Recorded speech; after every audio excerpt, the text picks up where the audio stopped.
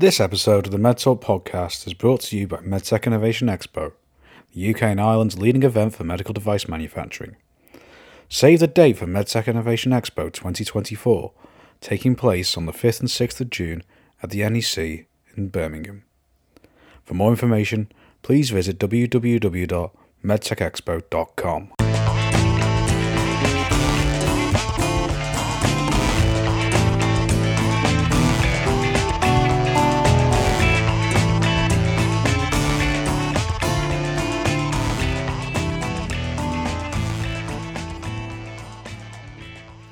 Hello and welcome to this episode of the MedTalk podcast. I'm Ian Bolland, Group Content Manager for Rapid MedTech. This episode was a discussion recorded live at MedTech Innovation Expo on the 7th of June 2023. I was joined by a panel of regulatory experts, Laurie Rowe from Red MedTech, Fiona Maney from Medidata, and Laurel Friedelhurst from LFH Regulatory, as we discuss the latest news and issues facing medical device companies in the regulatory landscape, and in particular on the UK's current and future regulatory environment. Good afternoon, everybody, and welcome back to the Introducing Health Tech stage here at MedTech Innovation Expo. So, if you were with us 12 months ago, we had a live episode of the podcast about medical device regulation. Well, we thought we'd do a bit of a rerun. We've got two of the guests from last year. I've got Laurie Rowe from Red MedTech, if you've actually picked up the latest issue of the magazine, is our MedTech Innovation Expo cover girl. We've got Fiona Maney from Medidata, and we've got a newbie in Laura Friedelhurst from LFH Regulatory. It is basically just going to be a chat about, well, where on earth are we with medical device regulation in the UK and beyond? And I'm actually going to start with our newbie, Laura, and she's giving me a very knowing look right now. So you actually wrote an article for our latest issue of the magazine. Can you please bring us up to date as to where on earth we are up to? Do we, from a UK regulatory perspective? Please. Yeah, so I think at the moment this is something where everybody's actually wondering what's going on. What do we actually need to do to allow us to enter the UK market? I think, as everybody knows, there's always been a UK MDR 2002, obviously been around since 2002, but that points out to the directives. So we have like the medical device directive, the in vitro diagnostic directive, and the active implantable directive. And generally, from that, you would, if you comply with that, you comply with the requirements of the UK MDR 2002. Now, kind of going forward, it's looking at what do we actually do from a UK perspective, because we have things going on in the EU with the regulatory requirements and what that looks like and what do we actually need to comply with. So at the moment, because you've actually outlined all the uncertainty there, when you actually get clients coming up to you, what do you say to them when you've actually outlined already that it's a bit of an unknown? So what do you do? I think that's a great thing, and that's a really good question. It's about what do you actually do if you're looking to enter the UK market. At the moment, we know that there's the potential that there's supposed to be a draft the middle of this year for us to see for the UK regulatory requirements and open for consultation for 2 months. By the end of this year, we're looking to implement by July 2024. Now, we're saying that it's already kind of been pushed back by a year. I would suggest that I think there's potential of it being pushed back further because we're kind of coming to the middle of July of this year and we've still not heard anything or seen anything from a draft perspective. I mean, I asked a member of the civil service, what do you think about this before, and their reply was no comment. So, I'm not sure if I was supposed to disclose that, but there we go. I didn't say they were off the record. Laurie, from an engineer's perspective, because even though you run a regulatory consultancy, engineering was the thing that you always said to me that you were passionate about. Yeah. What predicament are they finding themselves in at the moment? I think it's just engineering medical devices and developing those is a really, really challenging job, full stop. We've got so many regulations, directives and standards that we need to comply with, and getting our devices technically up to scratch is a tough enough job, and we could really sort of do without the uncertainty, really. I would say that the transitional arrangements now are welcome, and I think it does make sense that we're following what the EU are doing in that respect, and that, you know, they've implemented the transition timelines for existing medical manufacturers. It's nice to see that the UK are following suit and giving us that breathing space. Obviously, it's kind of mandatory with the secondary sort of legislation in there, but it's just really welcome break, I think, for people, just to give us a bit of breathing space and just stick with the familiar territory for now. And then once the new UK regulations come in, then it'd be nice to have a clear run at that. Yeah, I think that'd be really welcome. Do you think there needs to be a firmer timeline at all? Does that need to be coming? Because at the moment, I always see, every time I get a press release that's either from the government or anybody else, it seems to be a different date every time. Yeah, I think that's it. It's like the constant changing, like there's the constant known, that uncertainty. That's the bit, and as engineers and designers, we would prefer to work with uncertainty, because innovation in by nature has already got quite a degree of uncertainty inbuilt in it, you know, already. So to have an extra layer of uncertainty because the regulations keep flexing around, then yeah, it does make it a little bit more challenging for medical device developers. So it would be nice to, I think there'd be two things that'd be nice to see. One is we get some dates that we can stick to, so we can have a properly well-defined development pathway. We know what our targets are, we know what our regulatory strategy is, and we can work our projects to hit those targets and hit those milestones with reasonable certainty.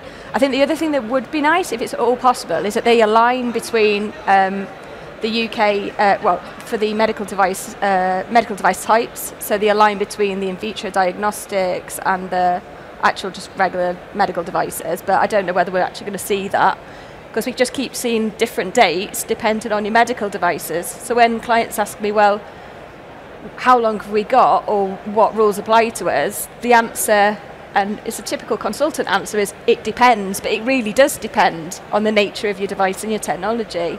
So I don't think that makes it particularly easy. I think I would have followed Malta's view and just aligned all the dates together. Yeah. So, Fiona, I'm going to ask you to get your crystal ball out here. Where do you think the UK will ultimately end up, and when? That's a difficult one. Sorry for putting you on the spot there, but... Well, obviously, eventually it will all happen. But I do think, obviously, there are, you know, things are supposed to be happening this year, July 2023. As Laura's mentioned, you know, it's been pushed back, and a transitional, activities in place. And as far as I'm aware, it's going to be July 2024. But as Laurie says, it depends on, I guess, in terms of this new regulation coming through, it depends on when devices have to be ready to the new the new UK rules. But I think eventually it'll all get embedded, and it'll just be a foundational part of the medical device sector, essentially, and hopefully will bring about safer and more very efficacious medical devices. So I think it's really all about patient safety as well, and trying to accelerate, I guess, the approval processes as well, etc., and making sure that all the boxes are ticked. So I think essentially, I don't know on dates and timelines really, and to Laurie's point, but you know, it'll happen and it'll become foundational. It'll just be part of our, I guess, medical device sector. Okay. I was going to say, just to touch upon as well around the time frames that we're talking about, because they are talking about implementation July 2024, and then there's looking at the potential transitional timeframes, and that's dependent on the device type. Obviously looking at the certification and CE marking, but generally what they're tending to say is they'll be looking at transitioning to UK requirements by between June 2028 and June 2030. I think as well, obviously there could be barriers around notified bodies. I know that the EU are having,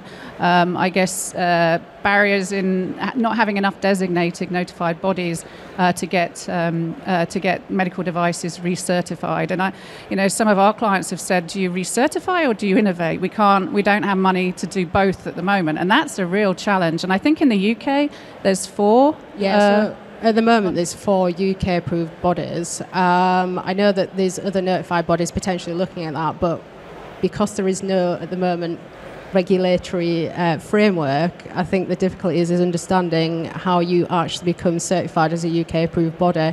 That's certainly something we've kind of looked into the requirements just recently, and it's very difficult to get hold of that information of how to actually become certified. Can I ask what the effect that has on yourselves as regulatory consultants? Because I see quite a lot of regulatory consultants popping up all over the place. I mean, and I think it seems to be a very competitive field, but they're going to encounter the same problem with notified body capacity. So how frustrating is it for you at the moment, and how closely do you have to work with certain notified bodies to ensure that the process is as smooth as possible for your clients? I think the difficulty is certainly when people are looking at bringing a new product to market, when they're looking at the UK, to enter the UK as well, it's looking at, can we potentially use a notified body that is looking to certify as a UK approved body, because that makes it a lot easier from a review perspective and certification perspective as well. But the fact that there's only 4 UK approved bodies, and they range as well within the actual device types that they certify, it makes it a lot harder as well to actually look for that overall notified UK approved body that could kind of help you CE mark, UKCA, and look to actually certify a QMS system to 13485.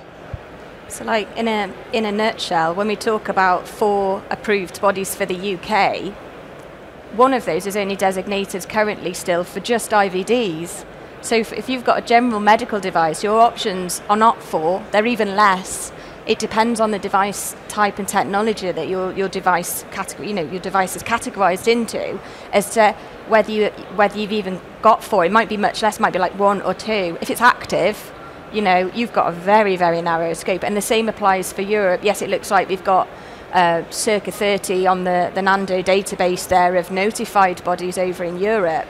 But again, they're not all designated to certify all different types and technologies. So you really need to understand, and that's sort of part of the process that we offer, is that understand the type of technology that the customer is developing, and then how many certification partners are actually available.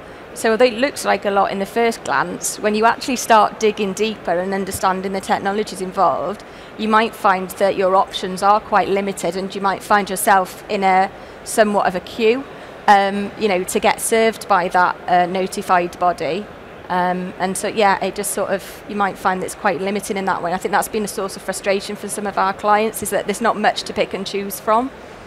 I think just to add to that as well, like you were saying with regards to it, it's about their availability. So not even just like the product type and the codes that they're certified to allow them to certify manufacturers.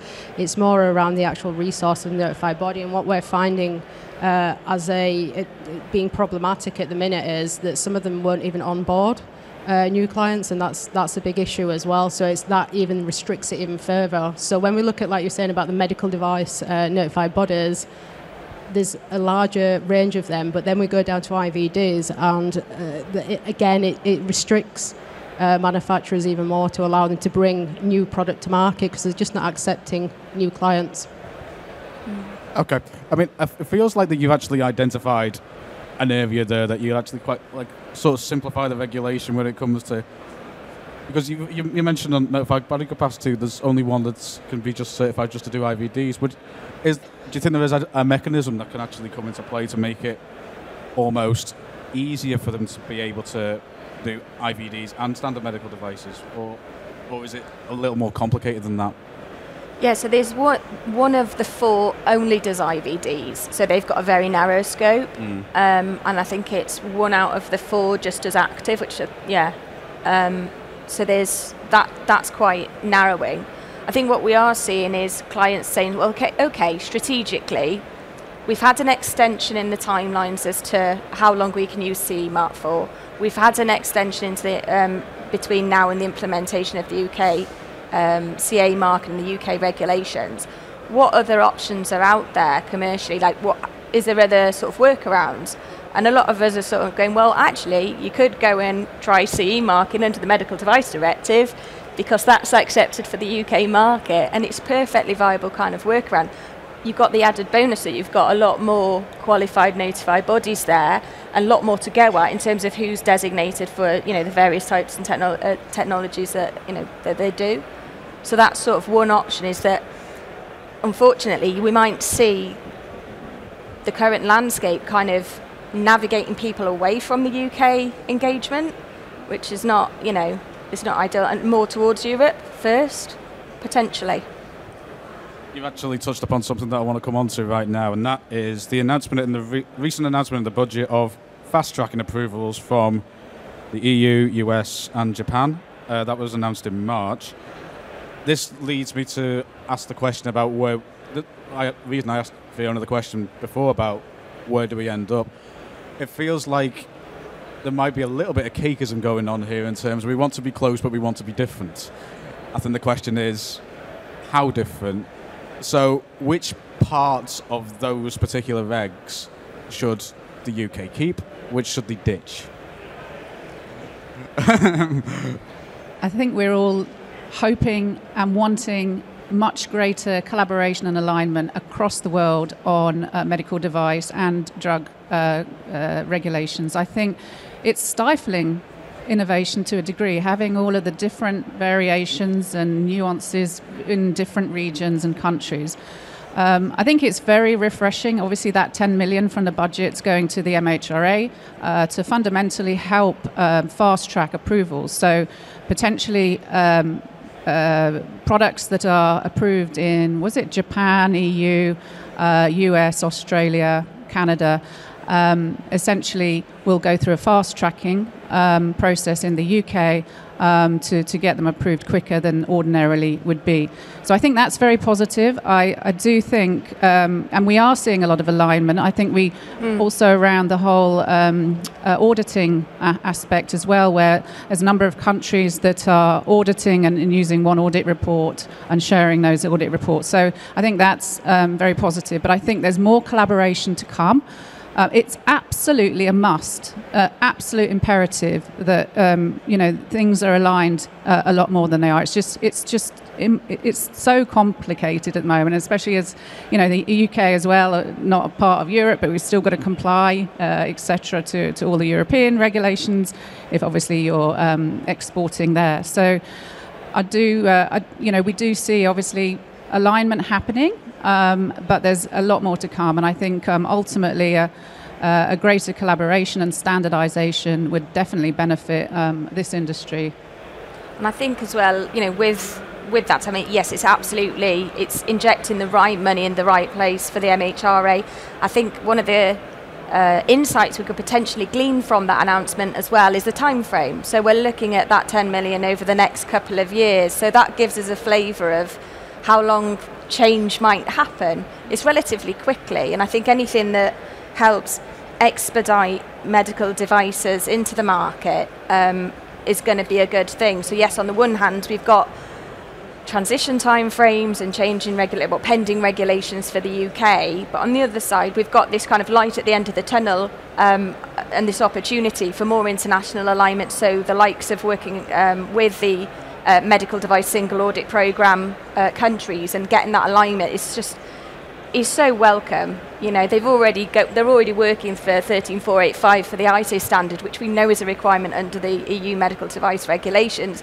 So I think it does make sense to kind of align everything so that these countries on the international stage are working in more like collaboration and cooperation with each other. Okay, there's one other thing that I want to move on to, and it might be linked to this in a way, but the advance of AI. And Fiona, after last year's session, you've basically volunteered yourself as our artificial intelligence expert. So, can you give us a little bit of insight as to how AI is going to affect A, the regulatory process, and then B, AI as a medical device or a use in medical devices? Because it's two sides of very different coins. So, including AI to start with, how difficult is it to include AI within a medical device to begin with? So I'm not actually kind of a technical AI expert. But you volunteered yourself, I'm afraid. But I have sat on the EU's AI Alliance for the last, which is a group that brings together about 4,000 members, which has essentially created a trustworthy and ethical document on AI. But that crosses all industries. And that EU Alliance has been going through a creation of various different assets. So they have a trustworthy and ethical AI document. Then they have a kind of what are the controls that need to be in the background for developing devices or any system with an AI component, and it's actually a very useful checklist. So it's on the European Commission's website. It's about 20 pages long of like these are all the checks and controls that need to or advised to be in place. So that exists, and also there's a white paper out there about developing AI from a European perspective. I'll get onto the UK in a minute. So those documents are very useful and actually were foundational to the new EU AI Act, which is coming into force, which there's obviously the proposal is already out again. So European Artificial Intelligence Act will become a regulation. So, for example, any device or software that is using AI will have to be somehow certified. So it'll have to have like a CE certification or a UK CE. Well, no, actually won't have a UK. It'll be a CE type marking. So if you want to use AI in the EU, eventually you'll have to have a certification for that. There will be AI, well, they plan to have AI governance bodies in each country as well that oversees it. And also, if you don't comply, there's some big fines. They're also taking, obviously, a risk-based approach. They do consider that anything, I guess, within the life sciences sector that's having an impact on potentially patient safety will be high risk. So it's actually worth having maybe a look at that. And also looking at those controls that are required or are suggested to be in place for when you develop a software or a medical device with an AI component. So that's EU. And we're talking about the UK. For many years, the MHRA have been running an AI change program. Also recently, government came out with their proactive, no, it's not proactive, well, it is proactive, pro-innovation artificial intelligence strategy, which essentially is very, very similar to the concepts the EU laid down as well. But it's very, very pro-innovation, not stifling innovation, and not putting down too much regulation, but actually just guiding principles. So that's on the government's website or MHRA's website, the overall kind of overarching approach to AI development. So there's the MHRA's change program. Like I say, it's been running, I think, for the last 3 or 4 years, maybe, and we were lucky to present with them 2 years ago on this.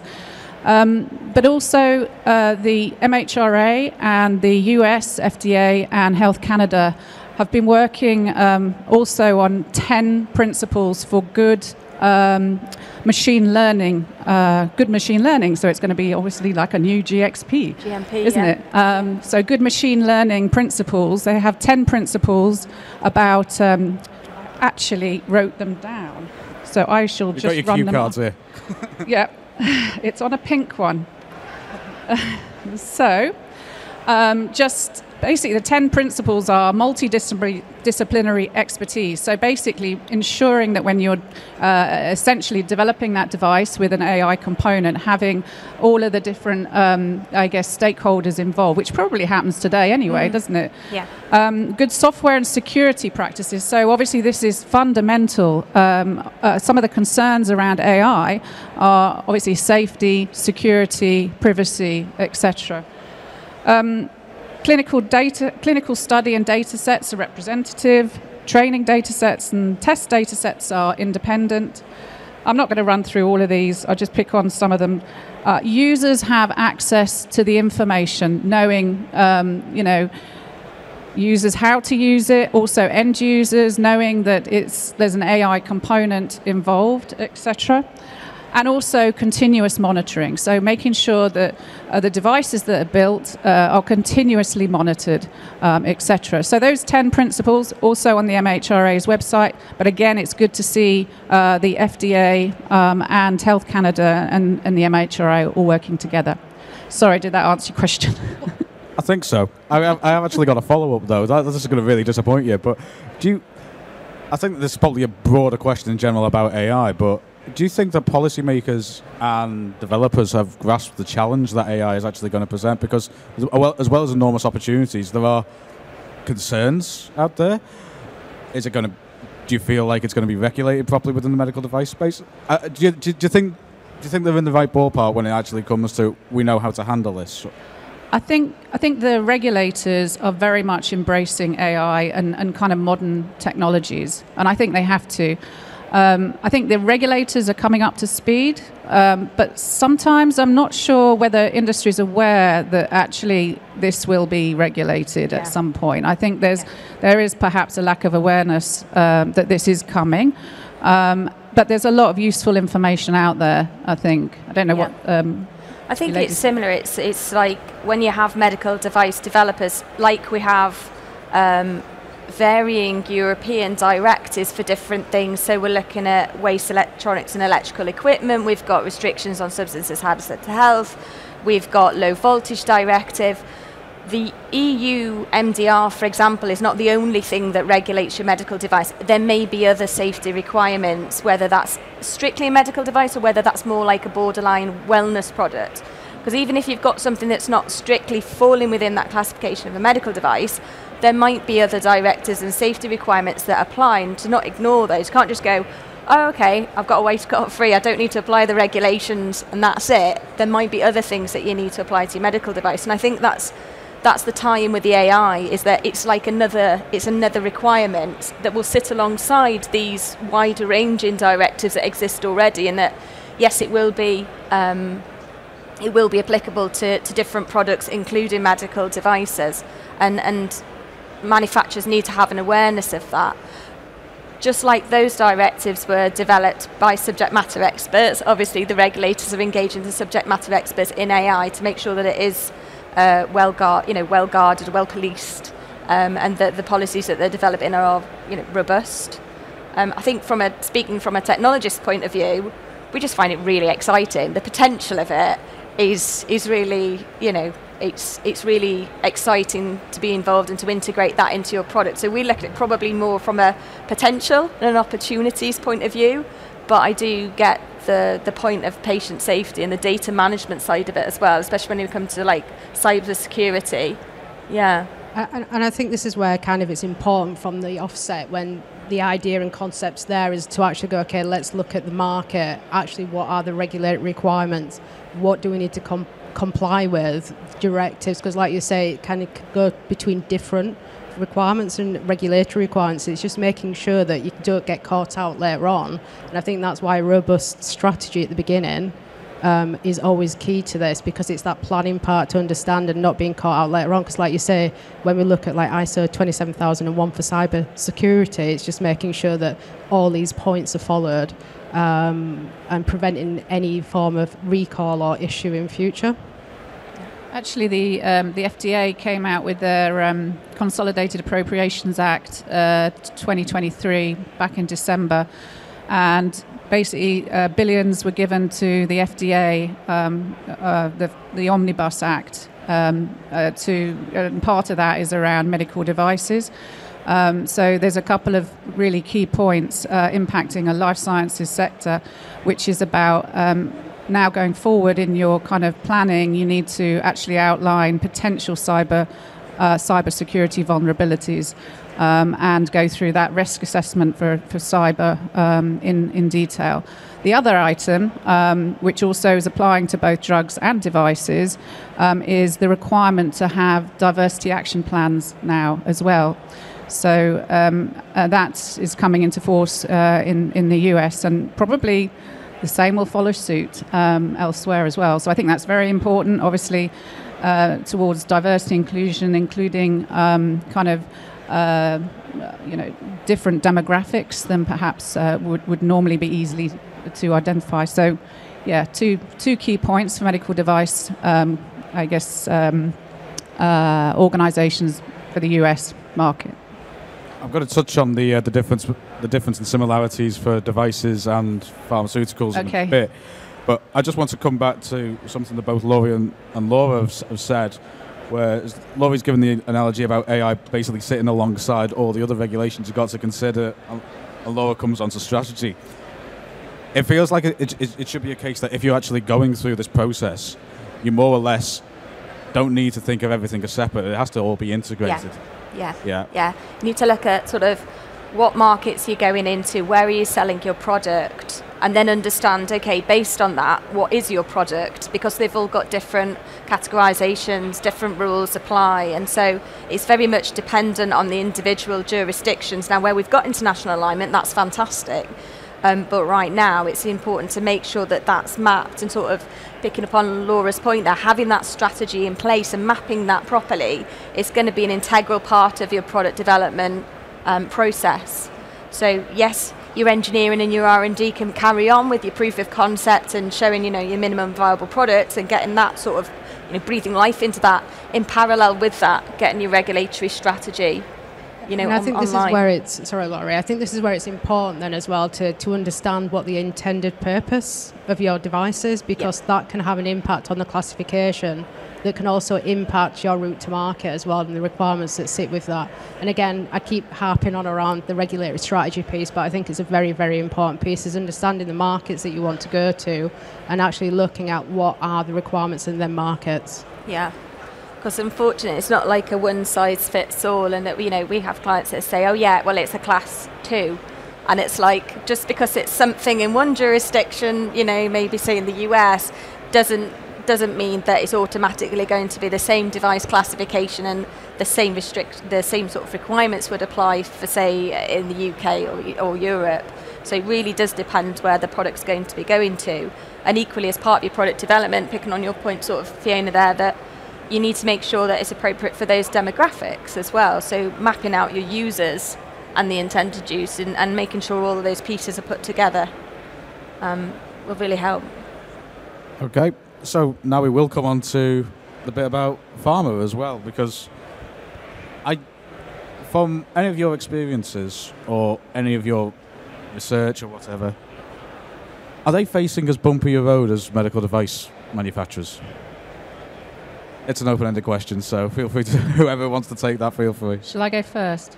Or do you want to go? So I work in both pharma and medical device, crossing into both. I would say that pharma has been, obviously, has had a very high level of has been highly regulated for many, many years now. So I think in terms of the regulation, it's very well established, and we're used to system kind of validation, etc. This is a normal way of life. So I think, it's already been established, and there are process and principles that clearly have to be adhered to, which now obviously the medical device regulations are coming up to same standards. I think going forward as well, obviously, for example, within good clinical practice, we have the new ICH. So if you look at ICH, the ICH website, which is, the International Conference on Harmonisation, which lays down the guidelines and principles for drug development. There's a huge amount of guidelines there on that website. And in terms of... being updated, and some of them haven't been updated since the 90s. So, for example, good clinical practice is going into revision 3. So we are getting, or the industry is getting, a new guideline on good clinical practice, which essentially modernizes the way in which drugs are developed, and looks at technologies and looks at our world today. I mean, how different is it since the 90s? I mean, I think in 93 the internet was made public.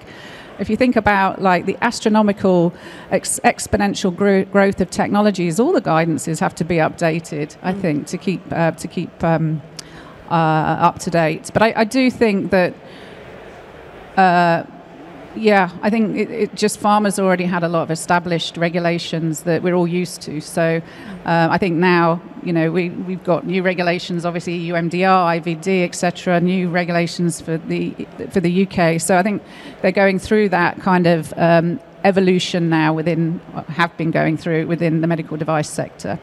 Yeah, and that does sort of tie in with the combination products as well, that, there's going to be that they're not totally independent anymore. As we've got increasing number of combined devices, you're going to see the need to align your systems. So your quality management systems, for example, they may need to comply with the ICH requirements for computer systems validation. And it's stringent. It's a lot more. If you're not used to working along with pharma, it's good in some ways because they've paved the way for us in medtech to sort of show us what good looks like. But it's just sort of be prepared that there's a lot to it. But certainly, one of the things I would say that is, if you're involved in pharma, there's still that 3-month consultation going on with the MHRA that started at the end of May. So if that's going to impact you, there's an opportunity to be involved in that as well. And yeah. Okay, I thought you were going to chime in again, Laura, but she's obviously... I was going to get in, but yeah, no, it's fine. Laura got in there first. She's stolen your thunder. Oh, sorry. Sorry. I think you've kind of touched upon some of this points, so it's absolutely fine. Yeah. Right. Sorry. It's funny, as you were saying that, in terms of combination devices before, there was an interesting question put to our speaker from the Department of Health and Social Care on the main stage before. I don't want to do him down or anything, but I think the fact that he found the question itself quite difficult to answer sort of speaks to the fact that is one particular challenge that you would like any new regulatory framework to try and clear up as best as possible. I don't know if you have any extra thoughts on that. Sorry, what was the question that was asked? It was a general comment from the main stage before. We had our speaker from the Department of Health and Social Care, he had a question from the audience who said, I've got a device which is basically prescribed as a therapeutic. So in fact, it is a combination device. And given the struggles that they had to answer that question, it feels like that's actually one area that probably needs to be ironed out as much as possible. So they've got to clear a framework on it. Yeah. So I know that obviously the EMA have their regulatory science strategy, which actually outlines the need for convergence between drug and device, so for combinational products. So they have a strategy around converging, I guess, those two areas more than it is today. So, that's from, I guess, a European perspective. Well, I think we've actually covered all of our points. We've got 10 minutes left, so we are actually inviting questions from yourselves. If anyone does have a question at all. But you can also catch two of our panellists here on their respective stands. Laurie is just over there, so she's literally right in. behind you. Can't miss us. And Laura is at stand A31. I'm sure, Fiona, you're going to still be bobbing about the place to answer any questions. But does anybody have anything that they'd like to put to our panellists in public? Okay. Thank you. Sorry, can you hear me? Can you hear me? Yeah. So I'm from Australia, so I'm just wondering if we're wanting to bring a product to the UK. Sorry, I can't hear. Can you hear me now? To put it like that, mate. Thank you. I'm from Australia, so if we're wanting to bring a product to the UK, who do we go to? Because it sounds very confusing at the moment to navigate the whole process.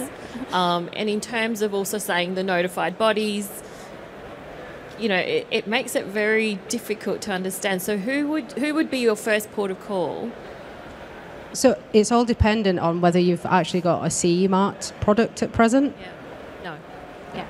Okay, because it depends as well whether you're looking to enter the EU market, because if you are, I would say the easiest route at this present moment is looking at CE marking your product, because obviously with the transitional timeframes, you've got anything up to 2028, 2030 to still market your product of the UK market.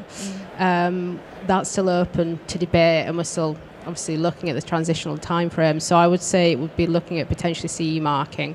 If not, you've got the UK approved body, so you could actually look to UKCA mark your device. And what would happen with that is you'd go through a review period with a UK approved body.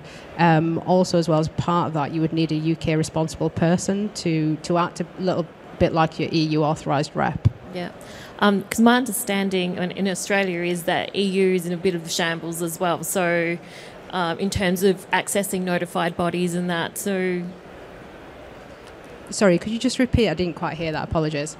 I said that we've been told in Australia that the EU is in a bit of trouble as well with notified bodies, and that's taking an extremely long time. So, yeah, and that's why we kind of look at the transitional timeframes as well, from directive to regulation, which doesn't help in relation to entering the EU market. And you're completely right. And I think at the moment they're saying, is there around 8,000 manufacturers out of 27,000 that have been certified under MDR? Hence the reason why they're looking to extend. And certainly there is issues around resource with notified bodies to bring them in to allow them to deal with the influx of applications. There is certainly notified bodies out there that will accept. And I'm thinking, can you guys remember how many is certified? 15. I think, is it... Go on, sorry.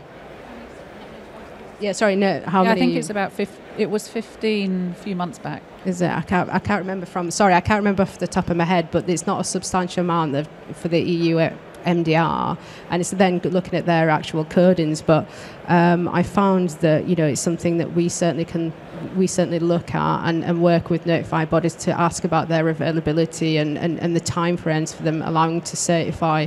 I think it's also taken into consideration with it is around your QMS requirements as well. Yeah, because 2 years is not really acceptable. So, which is what we had an understanding with the EU at this stage. So I'm not sure that strategy is really good.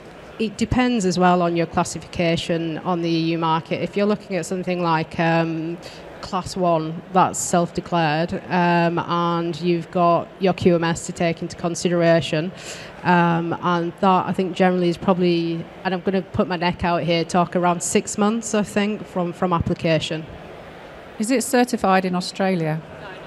We're just going through that process, Sorry. but we're looking at the... Couldn't hear. Sorry, I couldn't hear. Not at the moment. Not at the moment. Yeah, because we're looking at some collaborations here in... So I guess UK. the MHRA are putting in their fast track process, aren't they, for countries like Australia, Japan, we mentioned them earlier, to get fast tracking done. So that could be a potential option. Yeah. That's one of the things that was really welcome out of the budget as well. It's like the end of May, there was just like a series of different announcements for the healthcare sector overall, and one of the exciting ones was the more aligned ways of working with international partners. So it really depends where you are on the product development life cycle and what state your technical file's in as to whether you're going to be looking at essential requirements checklist or you're going to be looking at EGSPRs. Which one you're going for. I mean, one takeaway, having spoken to the notified bodies recently, and this is just to note really, is that they're two separate things. So don't expect to be able to get through UKCA when your technical file's compiled to EU MDR, because they're fundamentally slightly different, and so you just need to be one or the other, unless you're doing a combined. I think generally you could kind of put like you were saying, the two together depending on the variation classification, and put the ERC checklist and the GSPRs into the file, like you say. But generally what we'd look at is from UK requirements to the MDR, there could be differences in classification. So it might be from a UK perspective that it's not necessarily, it could be a class 1, but it's been revised under MDR, which then comes a notified body scrutiny, and like Laurie was saying, like, would you want to have one file for an overview by the notified body? Well, thank you very much. You've given us 5 minutes of really interesting discussion there. We'll have you on the panel next year if you want to. Does anybody else have anything that they'd like to ask our panellists? Hey, you might get away for an early lunch here, ladies. But thank you all for attending. If there is actually something that you want to ask them all, they're going to be available for questions afterwards. I know I'm just there. you're knocking around the place. Yeah, Laura has plugged her stand. It's just over there at E25. But Laura is right by all the lunch carts if you're hungry. So that's like 8:31. But thank you all very much for attending. We hope you found the session useful. And yeah, please do talk to these guys. They know far more about this than me. I'm just a bit of a nerd who's quite interested in it, and I'll just ask the questions. But thank you all for coming anyway. Thank you very much. Thank you.